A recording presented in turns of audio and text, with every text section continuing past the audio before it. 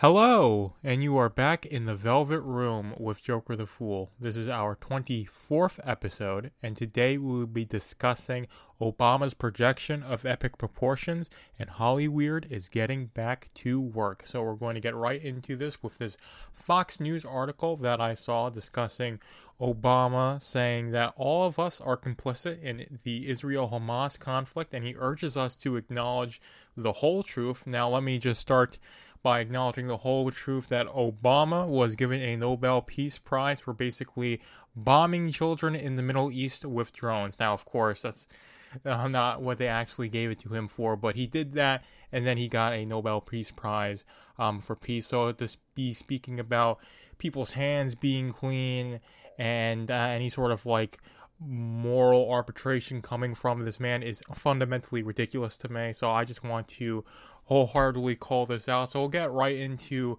this article. It's linked in the description on the Substack, so you can check the whole article out if you want to. It says what Hamas did was horrific, no justification for it. You have to acknowledge the whole truth. Goes on about anti-Semitism, says that talking about this on social media is bad. But the biggest thing, like I said, is saying that nobody's hands are clean. We're all complicit to some degree. Is ridiculous to me. This is a man who 8 years ran the American war machine of the American empire, and a lot of lives lost. Not only Middle Eastern lies, with the proxy war we're fighting in Yemen, Iraq, Afghanistan.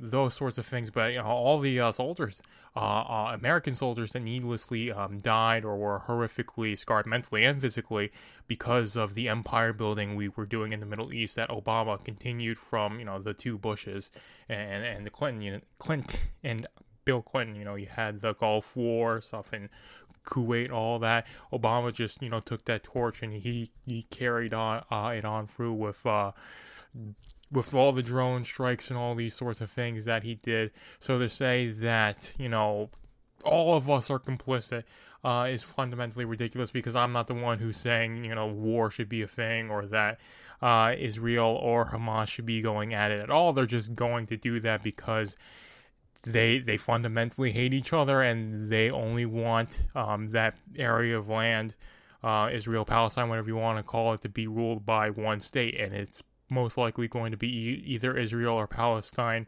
ruling over ashes at this point if things keep going the way that they seem to be going.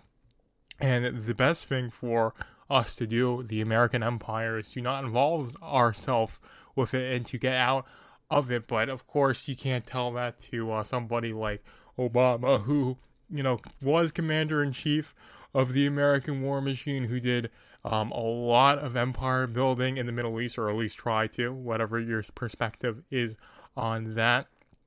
So of course, maybe he feels guilty about that. Maybe he feels bad about that and says, hey, it's not just me, for 8 years being the commander-in-chief of the American military and inflicting what I did on the Middle East. It's not my fault that the Middle East is like that. It's everybody's fault, including me. But I'm trying to spread the blame around so that way I don't look nearly as bad as I do for bombing children and innocent civilians with drones. Basically every chance I got, right? So that's the whole thing. Is that one? I just want to call this article out. I want to laugh at it, and I want to say that no, Obama's got much more blame to carry than basically any average American does for what's going on in the Middle East. Now, that's not to say that he's directly responsible. Like I said, carrying on the torch of running the American war machine from his presidential predecessors, and there's all the history that was going on, but for thousands of years, literally, with that. So to say it's all Obama's fault would be fundamentally ridiculous as well. But to say that it's the average American's fault, or that we're all complicit in this conflict, is ridiculous. I mean, you could say paying taxes, but that's a whole thing with theft, and it's not voluntary, and the whole thing is that that's more like the government imposing taxation on the people and then using that money to run the war machine. They're more to blame for what the war machine's doing than the people who are just paying their taxes, right? So that is what I have to say about Obama saying that we're all complicit. We are not. It's the American war machine's involvement in this conflict that's more complicit than the Americans, and it's the IDF and Hamas who are committing atrocities against each other and blaming the other side for the reason why they happened in the first place, and saying, well, the IDF did this to us, we have to take out the IDF, and Hamas did this to us, we have to take them out. And if you disagree with us, taking it to Hamas in Gaza and Palestine, then you're a terrorist sympathizer. And if you support the IDF, you're a Zionist pig. Of course, it's war. That's how you're going to be. You're going to be as propagandized and polarized as possible when you're in a state of war, and that's what you're seeing right there. So those are my thoughts. I've talked about this conflict before. Don't take sides in it. Just be neutral in it and say, hey, what's going on between Israel and Palestine is between solely Israel and Palestine, and that's how it should be. Nobody else should get involved.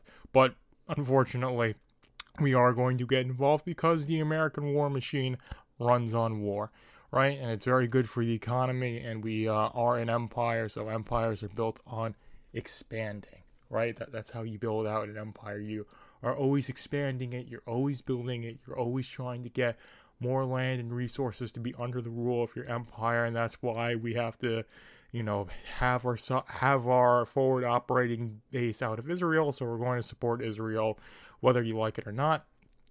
So that's it. But I think I've waxed poetic about this topic long enough, and we'll get into the second topic of Hollyweird getting back to work. So the writer's strike ended a while ago, and now the actor's strike, it seems, was today at midnight. I'm recording this on Thursday. So it's been about 17 hours. The writer's strike has ended. Tentative deal. I haven't researched that much into it.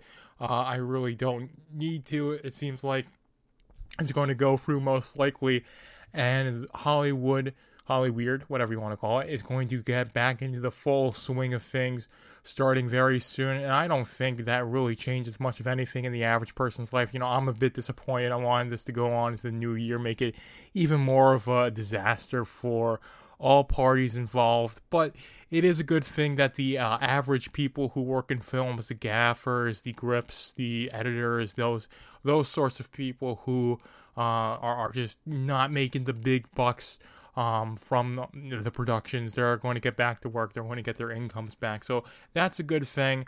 I won't knock that aspect of it. But it is really sad to see where the entertainment industry is at, that more people, I want to say more people, but it was, I would say, in my opinion, more entertaining to see these strikes go on than the content that they're actually producing, right? So this really does not change much of anything.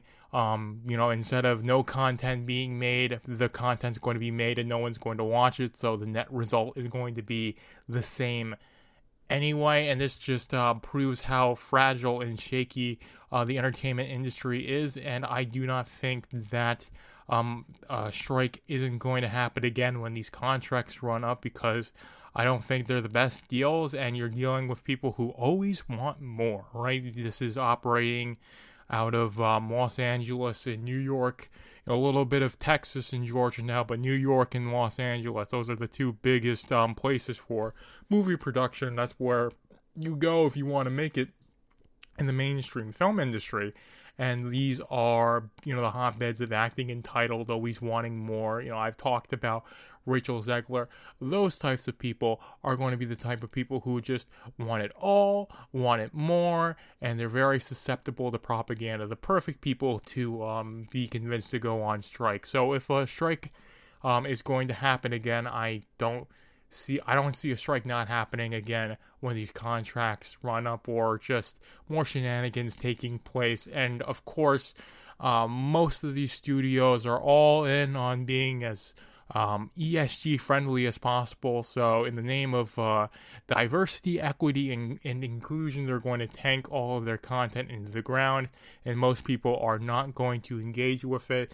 And of course, you're going into like multi-million-dollar production, so the profit margins aren't going to be there, and the amount of money they're going to lose is going to be way too much. So I do think that the Hollywood getting back into the full swing of things does not change much, and the fact that these strikes went on for so long means that Hollywood's meaningfully set back, and this is after them just, I would say, starting to recover after the setback in production that COVID gave them. You know, all the lockdowns and all that bullshit that they had to deal with all the regulations that you had to adhere to during that COVID era for, 2.5 years.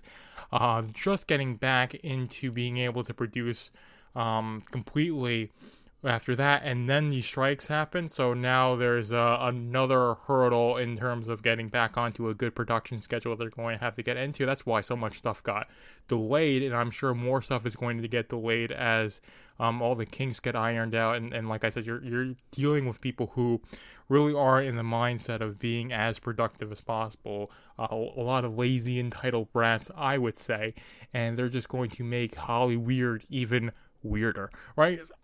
But those are my thoughts for that topic, and I think that's a great place to leave it there, and we are heading into the outro now. I hope you enjoyed this one. Thank you for being in the Velvet Room with Jokerthefool. Be sure to follow my Substack, velvetroompublishing.substack.com, to read Machine to Man and all my other projects.